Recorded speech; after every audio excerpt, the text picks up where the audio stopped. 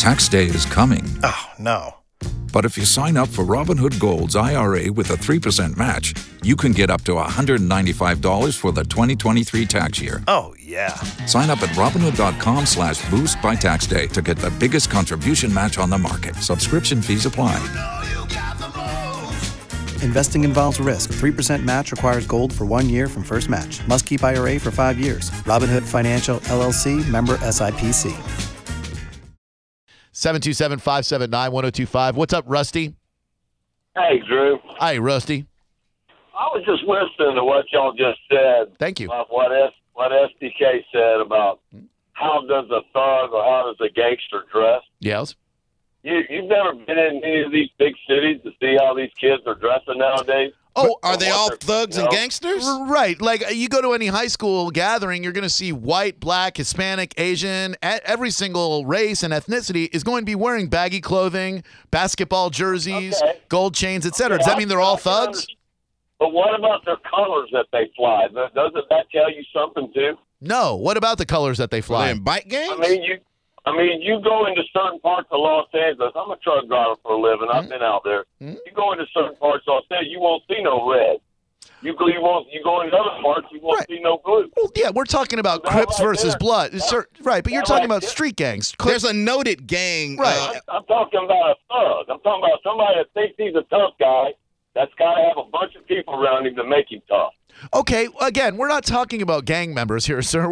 He's talking about Tony Soprano. All right, well, what about this? He said, what about Jax Teller? He's never seen a white black dude. Right.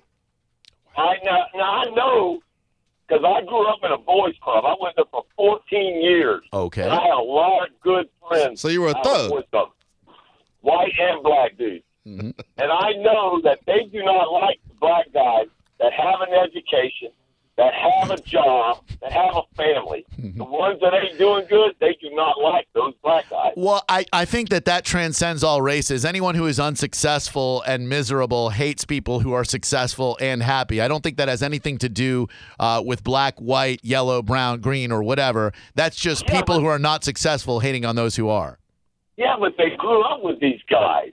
I mean, they're their best friends. They grew up with them. They've known them their whole life. Doesn't matter. You take a white dude who's pumping gas at age 38 and he went to high school with the guy who's pulling in 7 figures as a stockbroker or a hedge fund manager or whatever. The gas station attendant's going to hate that dude no matter what color he is and no matter if they grew up together, my man. I don't know what his point is. Me either. What is your point? Well, I just didn't like how SDK said that what is a white black dude. Well, you what is didn't it? like that I asked the question? How dare you? I think of a white black dude as one is successful. Okay, so white people are successful and black people aren't. So if a black person is successful, then he's a white black person in your world. Yeah, from my way of thinking. I mean, not my way of thinking. That's how my society, my white people society that I grew up with. Your white, his white people society. That is not my white people society, sir. Sir, your white people society is not my white people society. Would you identify yourself as a racist? Yes or no? No, man. I grew up in the boys' club. Wait, how can you call me racist, Drew? You're always calling somebody else racist.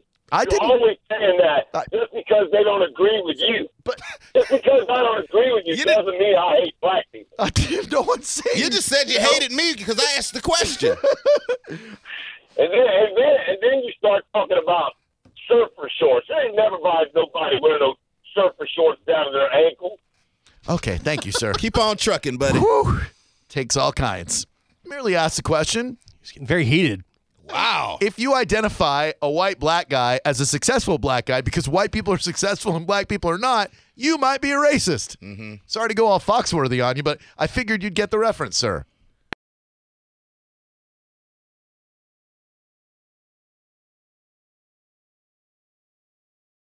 Hello. Are you still listening? Good. It's the Drew Garabo live hidden track of the day. Enjoy. And ladies and gentlemen, joining us right now to contribute to this Breaking Bad discussion, and I'm sure throw a few new twists on there, is Miles Allen. What's up, Miles? How are you? Yo, bitch. Yo, bitch, indeed, man. How are you today? I'm great. How are you guys doing? Man, we're doing real well. How did you concoct this idea to take the magnificent series Breaking Bad and to turn it into a one-man show?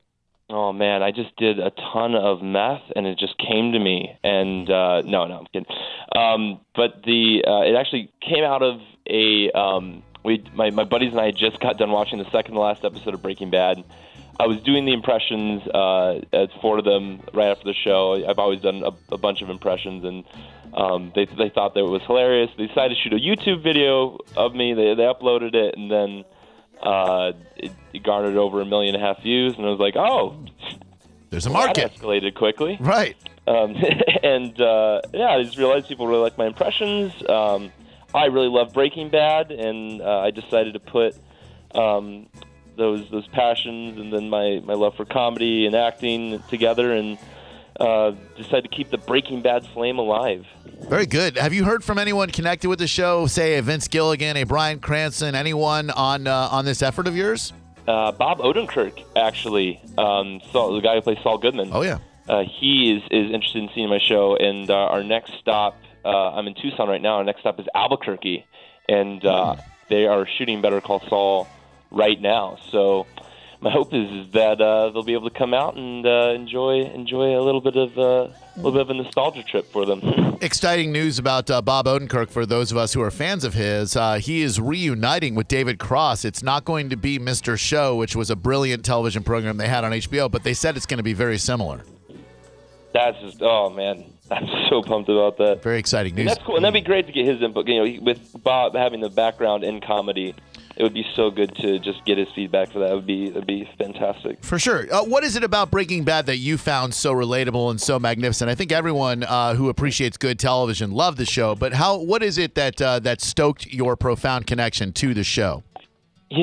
From the cold opening scene, when you see the pants dropping in slow motion, all of a sudden there's this RV with this guy with a hazmat mask on and some kid passed out in the passenger seat. From the get-go, it just engaged me and intrigued me, and it never once did I feel like it ever lost that. Right. I was continually engaged in every episode. And then I think honestly, it's a very unique and yet very pertinent sort of premise for a show, and in that it questions. From the first episode, the question is posed: is a morally compromising decision based on good intentions justified? And I believe that the rest of the series is an exploration of that moral question, that moral dilemma. And the answer is yes. Do it. Don't live once. Yeah, exactly. Yes. Nothing bad could happen. It is interesting the different morality that comes into play, though, because initially you can relate to a Walter White in that, man, we don't know how we would react if we had to undergo chemotherapy and we didn't have the funds to pay for it. But then when he turns into the Empire business. Well, when he killed his first person, that's when I stopped supporting it. Is that when Walter became an anti-hero? I was to you? oh, come on, man. Yeah, he didn't lose me until the final couple of seasons when he started becoming Heisenberg, and he went full Heisenberg. I'm like, man, this guy's become unrelatable. Because you sympathize for him, even when he kills Crazy 8. Spoiler alert. In season 1, he has such a moral regret for it, and by the time he's doing these devious acts in season 4 and season 5, he seems completely removed from remorse at that point. No doubt. And I think that's the first time, as an audience, we've witnessed our protagonist become someone we can't honestly sympathize with anymore. We are speaking with Miles Allen. He does the one-man Breaking Bad show. It is coming to the Straz Center the 17th through the 19th of this month. We do have tickets to give away for this. Do you strictly stick with stuff that is on the big screen, or do you inject your own little stuff in there? Any extemporaneous stuff from you? Yes, there's plenty. Again, it's a parody of Breaking Bad, so it's a lot of stuff is altered and changed. There are a bunch of other impressions outside of the show. There's SpongeBob, Back to the Future, Lord of the Rings. What if Family Guy characters did Breaking Bad? There's a whole bunch of different stuff out there for everyone to enjoy. So it's very much a comedic nostalgia trip through the greatest television series of all time. Hey, break me off a little Family Guy character doing Breaking Bad. I'm intrigued by this. Oh, Quagmire, would you like some meth? I would, because I'm Heisenberg. Well, that's tight, Peter. Hey, Dad, can I maybe have some meth? No, Chris, you're a stupid fat loser. Excuse me, Chris. I've got some meth in my back pocket. This is great. This is pretty awesome. That's what we can expect at the Straz Center in the one-man show coming up the 17th through the 19th. Well, good luck to you, Miles. I love that you have a passion for the show that we found so phenomenal. We'll see you out at the Straz Center on the 17th through the 19th, man. Good luck to you, and thanks a lot for gracing us with your presence today. Hey, thanks for having me. You guys take care. You too, man. Don't you love an extra $100 in your pocket? Have a TurboTax expert file your taxes for you by March 31st to get $100 back instantly.